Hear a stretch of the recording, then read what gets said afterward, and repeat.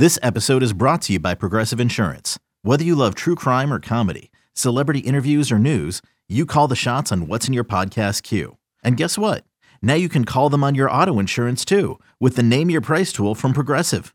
It works just the way it sounds. You tell Progressive how much you want to pay for car insurance, and they'll show you coverage options that fit your budget. Get your quote today at Progressive.com to join the over 28 million drivers who trust Progressive. Progressive Casualty Insurance Company and Affiliates. Price and coverage match limited by state law.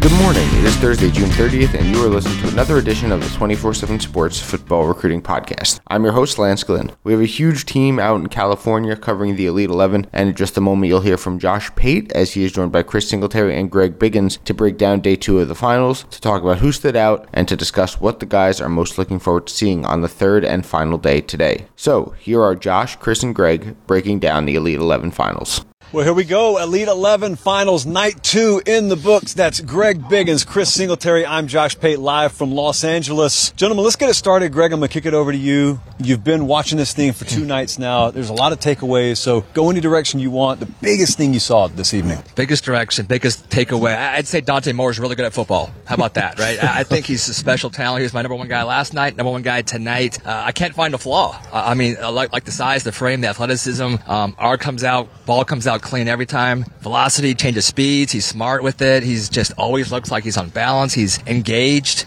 He's competitive. I can go on and on. I feel like I already have, though. For me, I think he should be in the conversation. I know we talked about it before. Should somebody leapfrog Arch if they have a great week? I think we should have the conversation. I think Dante Moore's really good. Chris, that's been the conversation. You sit around the hotel room, you come out here, it's how tight is that race for number 1? And then, I'm standing over here and I start to hear some names mentioned quite more frequently than other names, and that's one of them. Is that kind of mirroring what you've been taking away? Yes, when you watch Dante Moore, you see a guy that understands the game. He plays at his own pace, tremendous fundamentals, does a really good job of body control on every throw, whether he's out the pocket, off the platform, in the pocket, pushed up with the rush. So he's never sped up, knows when to throw a touch, knows when to drive the ball. So he's a guy that plays with a subtle calmness about him that's kind of different, probably compared to most of the guys that we're watching here today. Greg, one of the questions some of my buddies text me, and we get it on the boards a lot, is the difference maybe in a scoring system at Elite 11 versus maybe the way that you're keeping track yourself. Explain it to me like I'm 5 years old. Okay. What is the difference? I will try. So, again, I'm a student sports guy for 15 years, so I love the group. So, coming in, they'll have their 1 through 20.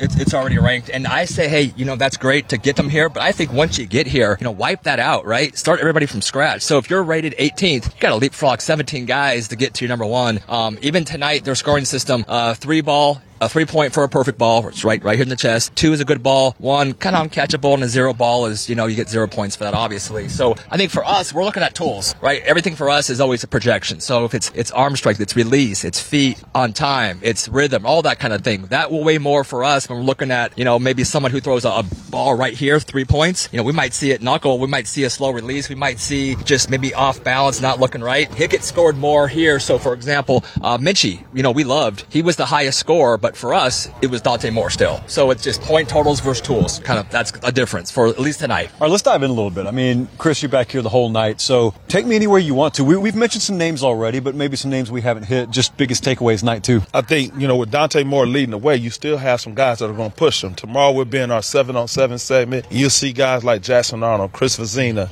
Malachi Nelson, Austin Novosad, guys that are still pressing and pushing their way up to try to be the number 1 guy. Guys that brings different tools and traits. And then I think some other guys that really stood out, guys that you would consider per se your dual threat quarterbacks, whether it's Malachi Singleton or Avery Johnson. Those guys really did a good job of showing that they've been working on their mechanics, really playing with their feet and get set, getting underneath them, and both of them have live arms. So I think when you see those guys that are kind of different than your traditional quarterbacks really step up in a setting like this, it's been huge. Same thing, Greg. Yeah, I think, I want to mention Avery Johnson because you said he was the last guy to go, and he caught fire. And we kind of made the joke, if he was 5 more throws, he would have probably hit all 5. 5. I mean, he was rolling toward the end. And I think tomorrow, 7-on-7, I think it's tough for guys that don't play a lot of 7-on-7, right? We saw Dante Moore. So this week is not a small sample size for us. We saw Dante Moore in Vegas 2 weeks ago, and he was the best guy there. So he came in with kind of some juice. Malachi Nelson plays a lot of 7-on-7. So I think those guys that play a lot of 7 and should be really good tomorrow. I know it's always sort of a delicate question to ask because a lot of people want to know winners, losers. I don't want to go down that road quite yet. We'll have that in totality tomorrow. But is there any guy or maybe a couple, 3 guys that you have high hopes for, you still think highly of, but there's just something a little extra that you want to see from? For me, I think having seen a lot of guys on film, but really seeing the guys in person, I'm feeling positive about all the guys, about their tools and traits that they have, even whether they're committed to their particular schools or guys that are uncommitted. There's not a guy here that's bad. Everybody has something that they need to work on, even Dante Moore. So I'm encouraged by watching all these guys compete and really take the coaching. That's the other piece. How are these guys taking the coaching, the critiques that they need to add to their game? Maybe it's reads, maybe it's getting their feet set, maybe it's just doing the drill like your coach should do. So I've been encouraged just by the group as a whole being coachable and being able to translate that to the field to play to the best of their ability. I'll give you a name. So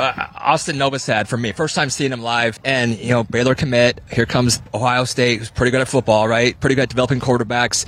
A&M, right? He's a legacy there, and I think he's been a top 5 guy for me. So it was fun. Again, you see, guys on tape, and you can only take so much from that. But seeing him live and seeing the tool set, now I get why Ohio State and A&M are after the guy. And so he's a big takeaway for me is does he stick with Baylor? And if he flips, that I root for Baylor, right? That was an early eval. Got on him early. He commits to him. All of a sudden, these other guys kind of come in, and I always root for maybe the Cinderella little guy. Not saying Baylor is a Cinderella story. They're really good. They're a really good football team. But I think the kid's good. I think he's gifted, and he's had a good week. Do you get the sense, being around guys, I'm talking about from the neck up now, personality and just kind of the way they handle the competitive setting, and it's even within the camp setting, unlike anything they've been a part of so far. Have you seen anybody kind of open up day 2 versus day 1, and you start saying, okay, there's that guy I thought I was going to get? I think for me, when you see a guy like Emory Williams, he has a contagious personality where he's going to be a guy that guys going to follow naturally. And I think for him, that's huge, especially right now being committed to Miami, him being that 2-headed monster with Rashada. I think those guys will be able to feed off each other, push each other to be able to have a healthy competition that'll benefit Miami down the line. I thought Chris Parsons a fun guy. Just watching him at the hotel check-in, man, he couldn't get enough interviews. He seemed like the kind of guy, hey, someone talk to me. He kind of seemed like he's that guy, really likable. And, for me, again, I don't mean to keep coming back to him, but Dante Moore, for me, I saw him in Vegas. Didn't see him speak a whole lot. Didn't see a lot of animation. I thought this week, it looks like he's having fun. And that might be how he always is. I've never seen that side. And so it's been kind of cool for me to see him kind of open up and just kind of be the dude. I mean, for me, he's been like the guy physically, but I feel like he's got a lot more engaged. He seems to be having a good time. And I think he's playing with a lot of confidence right now. What was interesting? We had Malachi over here. We had Deuce over here. And there's always the same language. They're speaking the same way we do about USC. Back. How you get USC back? How do you get the Coliseum full? I mean, you're around it a lot more than I am. You're on the West Coast. It's so interesting that in some ways, when you listen to kids talk, it doesn't sound like what the general public talks about. But in this sense, with Southern Cal, they're mirroring what the public says about Southern Cal. Yeah, no, for sure. So I was talking to Deuce's dad, Dominic, who I covered in high school, went to Florida State, but USC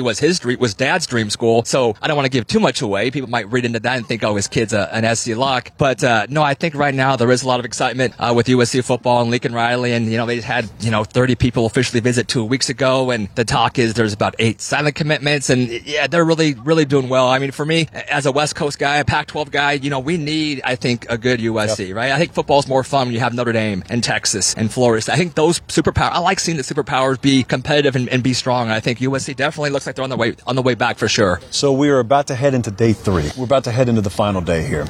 And I'll start with you, Chris, if there was one thing that you are the most excited to watch tomorrow, what would it be? It's the competition. It's now we've seen those guys on 2 days throw against air. Now you're going to throw against live bodies that are going to be in your way, real obstacles. Guys are going to be shifting. Guys that are going to be covering. They're going to be doing different things from a defensive standpoint. So now, how is a guy able to pick up the defense in terms of knowing what coverage they're in? Are they playing 1 high? Are they playing 2? Cover 3? Are they playing inside technique with the corners? Are the linebackers getting depth? Being patient. Not always going for the home run ball. Guys that really will do a good job of actually playing quarterback and can't be doing Sandlot type things. So I'm really encouraged to see guys play against a real defense now and see how does the last 2 days translate to the guys that we think have been playing well and know have been playing well. Now you're playing more of that football and the coaches are off the field. So now we're going to see how they deal with maybe some adversity and some drops and different things like that. Yeah, Greg, I mean, is there, you watched it a lot closer than I have so far. Is there a guy maybe so far it's been pretty good, but you feel like that day 3 setting is tailor-made for him to break out in? I think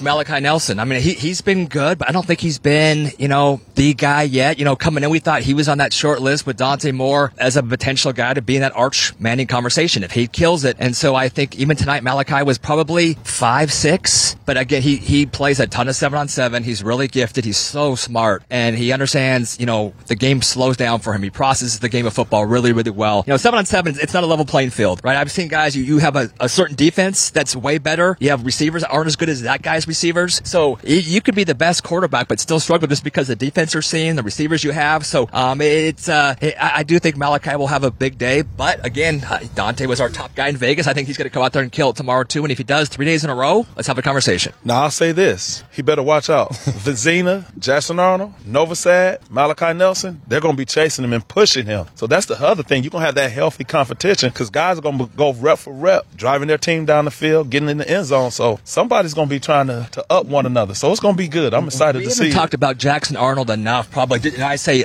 this right here because I think the guy's got some unique gifts. The ball comes out of his hand a little bit differently, right? I mean, the guy's got some serious arm talent. He's a dual threat kid. And so in this setting, you don't really see a lot of opportunities for a guy to run over a linebacker in 7-on-7 football. But Jackson Arnold, man, that guy can go. So I think he's pretty special. I'm telling you, when you walk around the hotel room, when you walk around this track out here, there's some names. When people say it, they just have this different tone about their voice. And over the past day or two, Jackson Arnold has gone from Jackson Arnold to, hey, Jackson Arnold now. Jackson Arnold. They just changed the tone of delivery a little bit. I changed my tone. Yeah? Yeah. Man, day 3 is going to be really fun.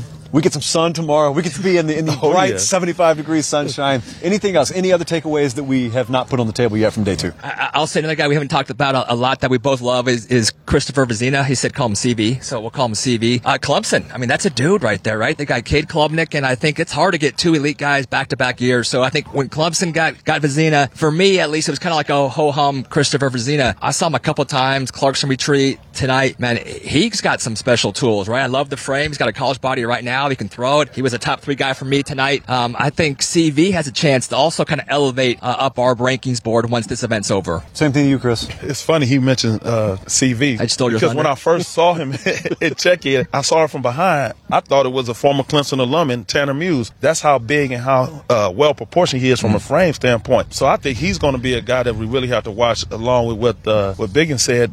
Tomorrow it's going to be all hands on deck. Guys know it's the last day. Who's going to step up? It's going to be a lot of fun tomorrow. So, I mean, if you haven't already understood, tomorrow competition ramps up a whole lot. There's going to be a lot of coverage. There's going to be a lot of things written, but tomorrow it's a little bit different scene. So I would encourage folks, if you haven't already been tuned in, if you haven't already been checking updates on 247sports.com, make sure you're subscribed to the 24/7 Sports YouTube channel for all the latest. For Greg Biggins and Chris Singletary, our entire team from 24/7 Sports here at the Elite 11 Finals in Los Angeles. I'm Josh Pate. We'll see you same time here tomorrow. Big thanks to Josh Pate, Greg Biggins, and Chris Singletary for that great recap of Day 2 and the look ahead to Day 3. Remember to stay locked into 24/7 Sports for all the coverage on the Elite 11 Finals. For Josh, Chris, and Greg, I am Lance Glynn. Thanks for listening to another episode of the 24/7 Sports Football Recruiting Podcast.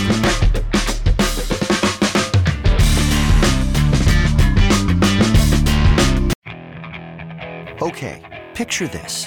It's Friday afternoon when a thought hits you. I can waste another weekend doing the same old whatever, or I can conquer it. I can hop into my all-new Hyundai Santa Fe and hit the road.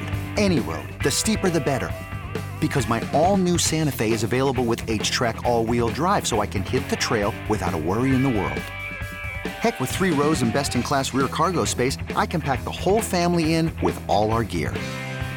We've got available dual wireless charging for our phones, so we'll never lose touch with civilization, and we won't lose touch with the primordial power of Mother Earth. So which is it? Waste the weekend or do something a little more epic? And conquer it in the all-new Hyundai Santa Fe. Visit HyundaiUSA.com or call 562-314-4603 for more details. Hyundai, there's joy in every journey.